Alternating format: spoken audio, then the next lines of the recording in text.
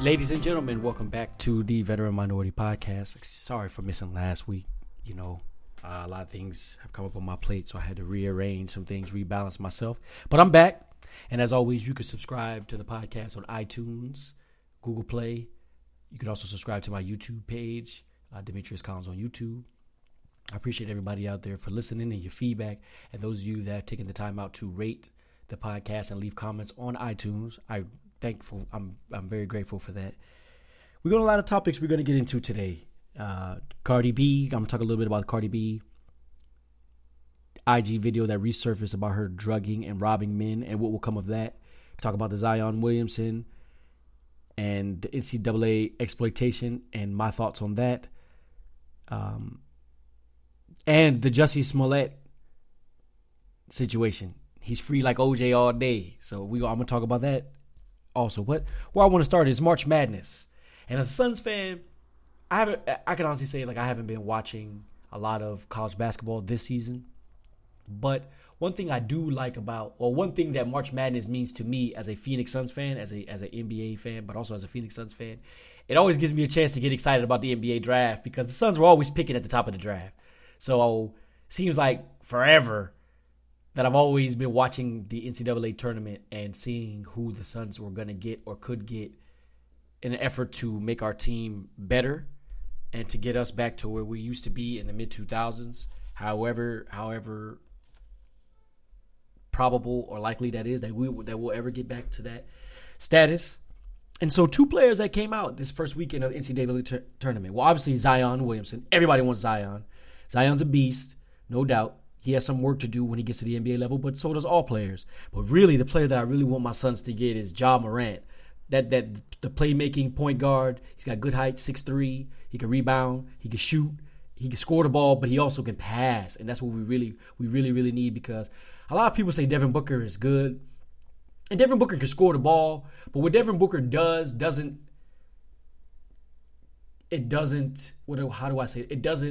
Judging by the stats, and I get a lot of my information off of Basketball Reference and things, but judging off of Basketball Reference and the win share stat, what the things that Devin Booker does not contribute to the team winning. So yeah, he'll shoot a lot of shots, he'll get a lot of points, but it's not necessarily conducive to us winning games. So we still need another piece, and I'm hoping we keep losing. I said earlier today on Twitter that I hope that when I say my prayers, I'm going to pray for a Suns loss because, yeah, man, we need to stay at the bottom of the NBA so that we can get Ja Morant because I think if we get Ja Morant, I think more so than if we were to land Zion Williamson. If we get Ja Morant, that'll make us a more solid team. We could possibly push, I don't know, the West is very competitive, but we possibly could push into the 8th seed or somewhere of that nature, 8th or 7th seed. But the West is highly competitive, so who knows even if Ja Morant will be enough. But it would be nice to get a quality player like him because I think he's going to be a star at the NBA level because of the fact that his passing ability. I saw the game that he played against, I forgot who they played, honestly. I forgot who they played in round one. But he dropped buckets, and then they lost to get to Florida State. But, yeah, man, Ja Morant, man. So I'm looking forward to that.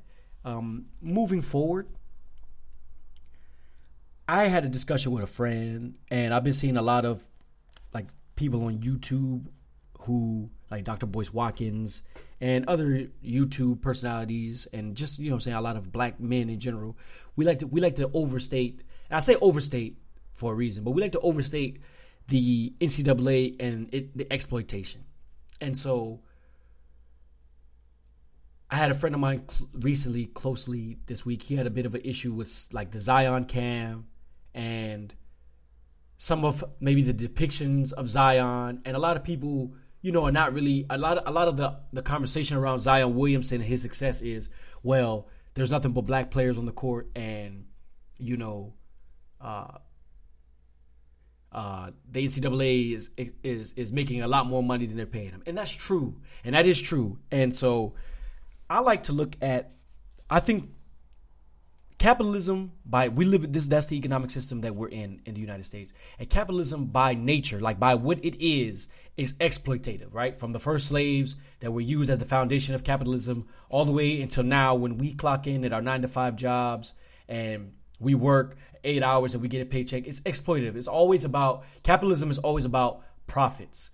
But the thing about capitalism, or the thing about, the beauty of the capitalist system, if there is such a thing, if you could say such a thing, is that it allows you compensation. You get compensated, right? So, and you get compensated based on what your skill set will allow. So, like if you're a data entry guy, which that's what I did for the state. That's what I did for the state before I went and found another job. But that is a very common low skill job. And so because of that, they'll pay you, $29,000 a year or $31,000 a year, something that barely keeps you alive. But if let's say you're a Zion Williamson and you have a unique skill set that you bring to the NBA court, at some point in your maturation or in your journey in this game to try to get your coins, they're going to have to cut the check.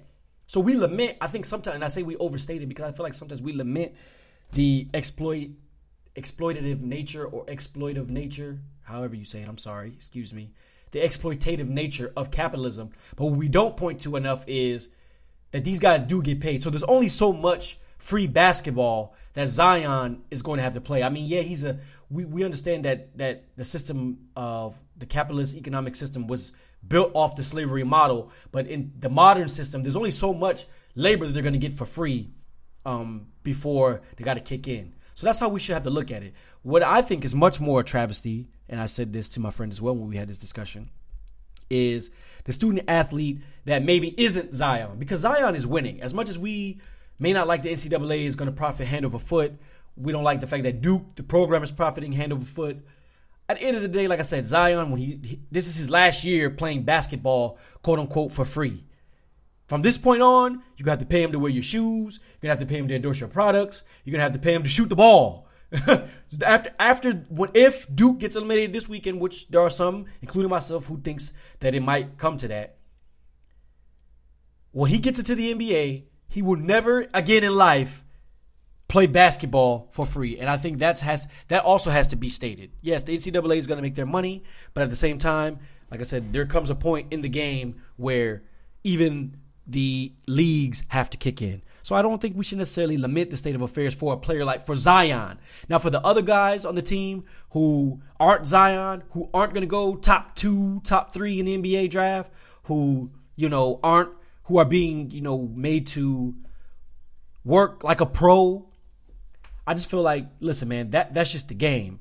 I can't feel sympathy for, this is just my opinion, I can't feel sympathy for somebody who can go to a university, let's say a Duke or a Georgetown or a Cal Berkeley or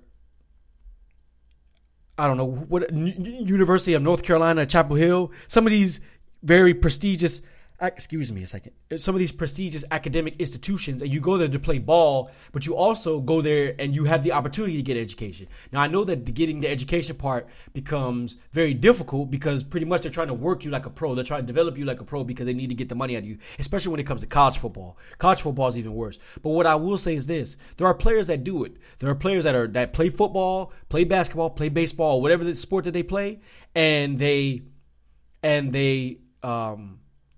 are able to become, some of them are very rarely, but there are players that are double majors. There are players that get a degree in something and use the combination of their basketball career, the college basketball career as an athlete, and what they did in college, and can flip, because that's the nature of capitalism as well. That's the nature of what we all should be trying to do, is use our life experiences, and every so often we should be looking for opportunities to flip and elevate in the game. So it's hard for me to feel sorry for, a Cam Reddish, and I'm even sorry for Cam Reddish, I think he's going to be an NBA player, but whoever the guy is, whoever the player is on Duke right now that's having to do 2 practices a day and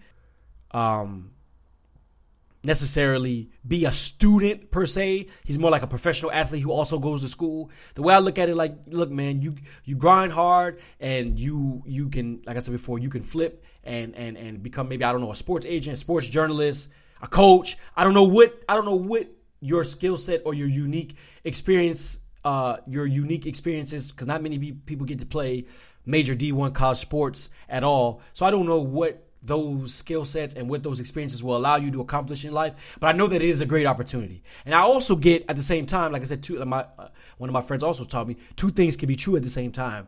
So I do understand that it is very difficult to be a student athlete and to meet the requirements of the institution, especially when it comes to college football, and also maintain a high academic standing in school, because you really have to choose one or the other. But like I said, I will say before that players have done it. It is not impossible. It's maybe not the most comfortable thing because, like I said, if you're making me, especially when it comes to college football, if you're making me wake up early in the morning and go to practice and then do film study and then go to school and then come back, I get the argument. But at the same time, we all have the same 24 hours a day. Nobody makes excuses for the single mom that has 3 kids that's trying to go to school as well as raising kids. Nobody's making excuse for her. So it's hard for me to feel sorry for a young child, a young man or young woman who is doing what they love to do, the sport that they love to play, and also getting an opportunity to get an education. And at least they have the opportunity to do so. Like I said, it's up to you how you choose to balance your time or what you feel is important to you and what you want to pursue in life. But you can't ignore the fact that the opportunity is there. Now, a lot of people might try to poo-poo that and say like, oh, that's easy to say, but I don't think it is. I think, you might not have a social life, but I don't know how to describe it, but that's the trade-off for what you're getting in college. You know what I mean? College is an opportunity, no matter how we want to cut it, slice it, or dice it. Some of these professional athletes, they get an opportunity. The bigger problem too is a lot of the bigger problem that I see too is a lot of students that are athletes aren't prepared for college. You see, that's more so the problem than maybe the NCAA exploiting the student athlete or there not being enough time in the day to play basketball and study, because there is. The bigger problem is the students not being prepared. The bigger problem is the students not having a realistic valuation of their sports career and thinking that they are going to go to NBA or NFL and not developing any other type of academic skill to be able to pair with that experience. So that's where you come and you play 4 years of college football at Florida State, or you play a year or two at Duke University of college basketball, and you wash out the league and you're stuck with nothing. Well, the opportunities were there in front of you. And to me, especially when it comes to us in the black community, I feel like the reason why the exploitation that we speak about in college sports is so rampant and is what it is because a lot of times these coaches are going into single parent households and posturing as a father figure to the young men, when in reality, all he's trying to do is get Zion or get, Ja Morant or get whoever the next great player is that's going to be, or whoever the Kyler Murray or Baker Mayfield, or not even really Baker Mayfield, but any of I'm talking specifically black athletes. He's coming into your living room and he's posturing like he's going to be a father figure, when in reality, all he's trying to do is win a national championship, get a top recruiting class, make the NCAA tournament, make the college football playoff, you know what I'm saying? Get a top 10 or top 5 ranking, because he's just trying to further his career. And I think it's a failure on our community if this is going to be how we're going to make our coin, right? In sports, and our children are going to be pipelined through this. I feel like it's even more imperative to have a stronger family unit, so that when Nick Saban or Mike Krzyzewski or Tom Izzo or whoever the case may be, Cliff Kingsbury before he went to the NFL, whoever the coach is, Lincoln Riley, I don't know who the coach is, when they come and they sit down in your living room, you're looking at your son as an asset to this program and not looking at this coach as a savior for your son. You're looking at, okay, my son, he could play ball. Okay, but what if he gets his knee blown out? See what I mean? When you have parents that have that foresight for the child, and a lot of single-parent households don't have that, obviously, because a lot of these young men are not prepared to go to college. But if you were able to prepare your student-athlete for college and then also prepare them for the business of sports, then we wouldn't be complaining about the exploitation, because capitalism, like I said to my friend earlier today, is tantamount that complaining about the exploitation and capitalism is tantamount to asking why 2-year-old children die of cancer. You know what I mean? Like, at this point in stage and development in the economic system, it is what it is with capitalism and its exploitation. At this point, it's incumbent upon us as parents or soon-to-be parents or young people in the game, trying to come up in the game, to understand that what the goal of capitalism is and how to counteract that. And if we're not doing that, I feel like it's us that's doing our children or our student athlete a disservice more so than the system of capitalism or the Duke University program or, you know, whatever football program you play for is doing a disservice. Because really, Duke University or whatever university has no loyalty to your child long term, except for what your child could bring to them, you know? So I think that, as I said before, the exploitation of NCAA is overstated. I feel like it's incumbent upon parents and the black family to prepare their child for what they will face going forth in the business of sports, and letting them understand as well. Because I know when I was young, my mom used to always, that was one thing my mom used to always stress when I thought, you know, like most black men, you think you want to go to the NBA, you think you want to be a football player. But my mom was always stressing, you know, get an education, like be smart, because if your knee blows out, you know, your body is fragile. And that's a fact. Like college athletes or athletes in general, whether it be boxers or whatever, they make a living off their body, and the human body is fragile. You know, you blow an ACL, you rupture an Achilles, you get into a major car accident, because life does happen. And if that's taken away from you, your ability to play ball, and you don't know anything else, well, that's not Duke's fault. And we're trying to push the onus on Duke. And, you know, yeah, in a righteous world, in a bleeding heart type of society, that's fair to put the onus on Duke or put the onus on the university. But at the end of the day, like, that's not the world we live in, man. We live in a world where you get paid for what you know how to do, and you succeed based on the level of knowledge that you're able to attain in life. Like, what you know is based on what you do. So we can't really complain, like I said, about the universities taking advantage of student athletes, because they're just there to further their brand as an athletic program in order to keep the pipeline going. You know what I mean? So that's just my 2 cents on the whole NCAA and Zion Williamson exploitation. I feel like if you want your child to grow up and be a baseball player or whatever sport you feel like you want your child to play, I think it's incumbent upon you as a parent to stress the importance of education in the home, so that your child is not thinking strictly as like, okay, athletics is my only way out. Okay, what if I don't wash out? What if I play in the NBA or the NFL? I think the average NFL career is like 2.9 years now, down from like three years or something like that. It's dropped. Like, dudes aren't staying in the NFL as long as they used to. NBA, you know, we see all these guys get drafted in the first round, but a lot of guys that get drafted in the first round, we never hear from again. Like, the NBA is an even smaller pool of guys, so you have to, like I said, and not to beat a dead horse, but I feel like it's more so incumbent upon the parents to give their child a realistic perspective of the sports industry and what their likelihood of becoming the next LeBron James truly is, even if you're Zion. But because you're Zion doesn't necessarily, just because Zion is a star now doesn't mean he's going to be a star 5 years from now. Doesn't even mean he's going to be in the league 5 years from now. I think it's more important on the family than it is the school. And like I said, it is a pipeline, just like the school to prison pipeline for young black males is a pipeline. So, like I said, you just have to prepare your children for the world, and as much as you can, keep them up on what the world is trying to do to them. But I'll digress on that. All right. So, moving on, Jussie Smollett is free like OJ all day, in a weird twist of, I don't know what it is. I don't even know if it's fate. I don't know if it's luck. I don't know if it's, you know, clandestine people in power pulling strings for this dude. But Jussie Smollett had all 16 of his federal indictment charges dropped today.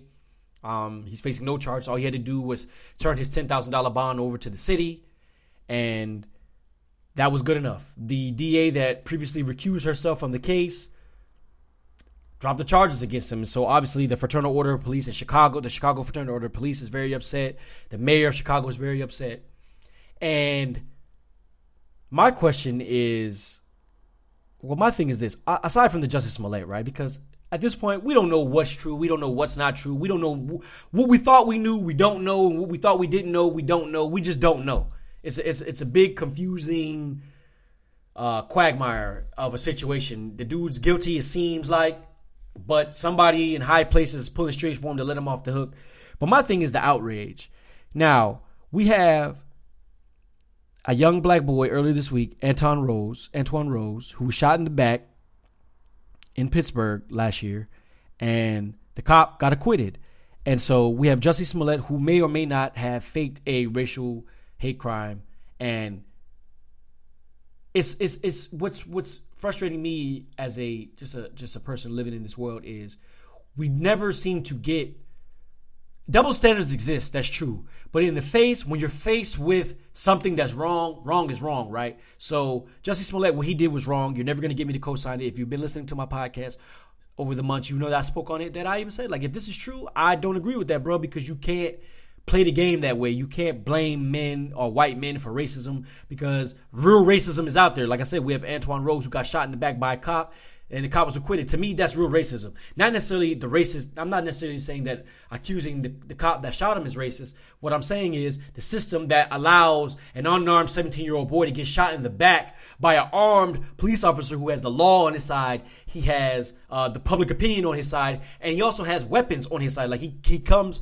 to the situation with guns, mace, nightstick in hand, and so there's no check and balance for that. And that's what that's what frustrates me the most about these situations is the outrage. You're outraged about Jussie Smollett because he was an example. That's what I believe. I believe he was going to be the example that you made for the black community to say, okay, you want to lie? Well, this is what you get. But another person let him off the hook. But when it comes to police brutality, everybody wants to just be like, hey, dims the brakes. And I don't like that, because if dims the brakes for Antoine Rose getting shot in the back, a 17-year-old losing his life senselessly to somebody who has every modicum of power, or every avenue of power, or every avenue of power, every level of power on his side, from physical all the way up to legal. If he doesn't have any checks, then you can't necessarily feign, and I'm going to say this, feign outrage when Jussie Smollett gets to walk. And then maybe I'm trying to tie two things together that aren't necessarily tied, but I think they're all tied because they're part of our society. On one hand, Jussie Smollett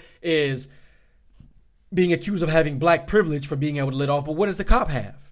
What privilege does a police officer have when he, like I said, shoots a kid in the back and nothing happens? Like that's a major hole, a hole in our society, and we have lots of holes in our society. But I tell you one thing like this: most men in Jussie Smollett's situation, most black men that are convicted of a crime, indicted on 16 felony charges of whatever they're accused of, they're not getting off. So Jussie Smollett is an exception to the rule. He's not the norm. Whereas the police officer that shot Antoine Rose in the back, he is the norm. You feel what I'm trying to say? Hopefully y'all feel what I'm trying to say. You know what I'm saying? So don't get caught up in that outrage. Jussie Smollett, he's free like OJ all day. You know what I'm saying? Lion Jussie, the gay Tupac, whatever he call himself, he's not going to be doing any jail time. I personally don't know what to think. I've said that before, and I'll say that again. I don't know if I don't know. What am I trying to say? I don't know if he's guilty. I don't know if he's innocent. What I do know is he's not going to go to jail for it. What I do know is there's a 17-year-old boy that was killed by police up in Pittsburgh, and the cop was only on duty for 4 hours before, committing that crime or murder, or I call it a murder because it is a murder. He was only on duty for 4 hours. He had just sworn in, became a police officer, caught his first body, and, he's going to be back on the beat to, police the Pittsburgh streets again. And I think that's a bigger problem than Jussie Smollett, some celebrity getting off on a fake hate crime. Jussie Smollett, I don't know who's going to work with him. I don't really care at this point. But I think there's bigger fish to fry in the world, in the black community. Chicago PD is obviously upset, but Chicago PD has been crooked from the beginning. So, good on Kim Fox for looking out for another brother, because at the end of the day, I'm never going to side with white supremacy against a black man, whether I think he's wrong or not. All right, so moving on to the last topic of the show before I get up out of here. It's a short episode today. I appreciate, everybody for tuning in, but I'm going to keep it short this week. Cardi B, an Instagram video of Cardi B resurfaced of her talking about how she had drugged and robbed men. And I think this is fascinating how we handle this as a society, or as a country, as a nation, as a society going forward, because my view is that women in our society can do no wrong. My view is that when men speak about the wrong that women do, we often get called soft, or we often get called weak, or we often get said, "Oh, you want to get treated like a woman." And in reality, if getting treated like a woman means getting treated equal, then yes, that's what I want. So I say that to say, if Bill Cosby was accused of drugging and raping women, and that's what people say he did, even though that's not what he did, but that's what he's in jail for right now, then I think the same thing should happen to Cardi B.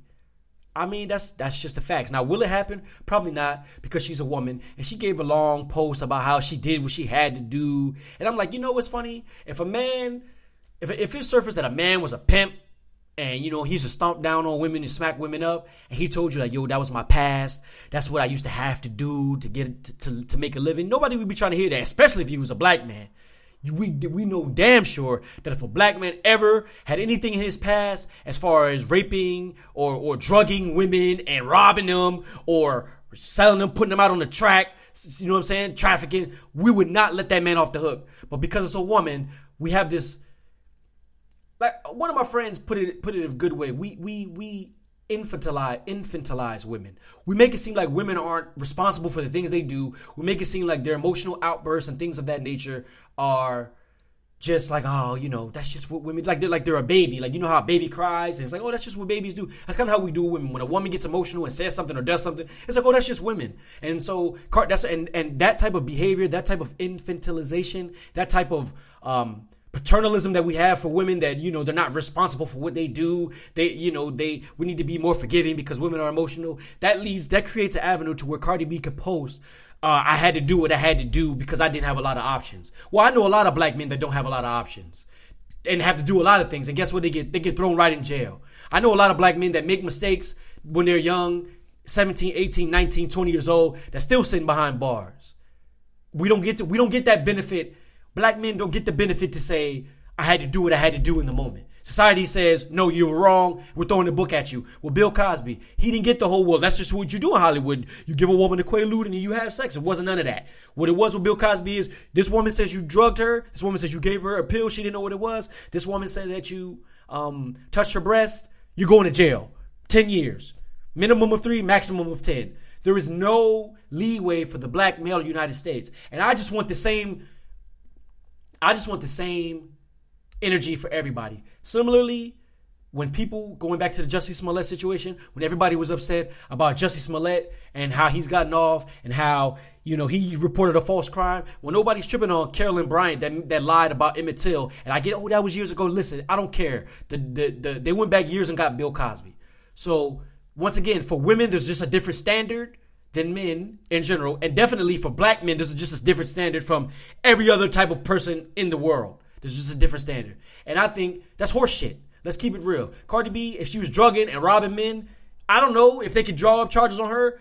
I don't know if the men want to come forward, because it's not in the nature of men to necessarily cry and whine about things that have happened to us. We kind of keep it in and we self-medicate and we do things because we have to be tough dudes, whatever that means.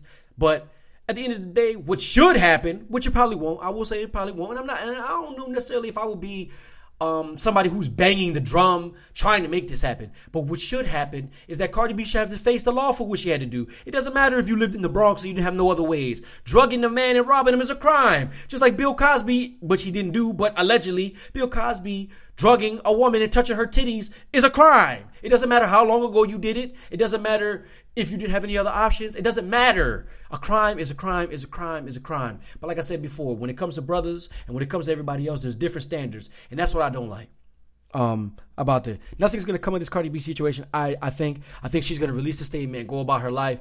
Me personally, I respect Cardi B's artistry.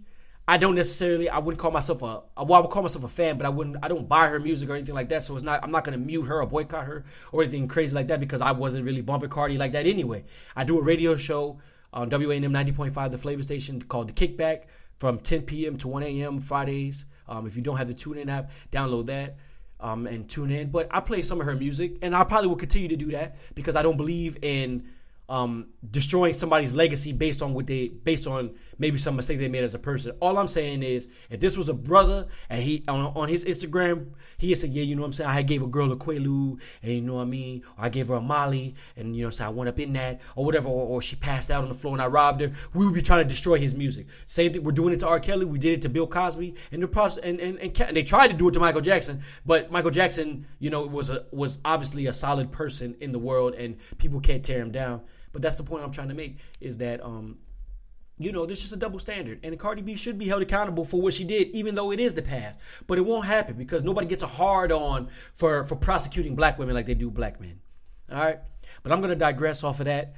It was a real short episode today. I just wanted to, you know, get it out there and just give my opinion on some of the topics. As always, you can subscribe to my podcast on iTunes and Google Play, as well as on YouTube. You can subscribe to my podcast on YouTube, Demetrius Collins on YouTube. Please like, comment, subscribe, share the podcast with people if you think that there are things that I'm saying here that need to be heard. I appreciate it. Just help your boy out. As another thing too, you can always email the show with any questions, comments, stories of anything that you went through in the past week or whatever the case may be. And if you'd like, I'll discuss them on the show as well. You can email the show at veteranminoritypodcast@gmail.com. That's veteranminoritypodcast@gmail.com. Like I said, you could always subscribe to the show at iTunes and on Google Play. You can subscribe on YouTube. Like I said, comment, leave me a rating on iTunes or Google Play, however you listen to this. As also, if you could share to your friends, that'd be greatly appreciated as well. So until next time, y'all, I appreciate y'all for tuning in. One love.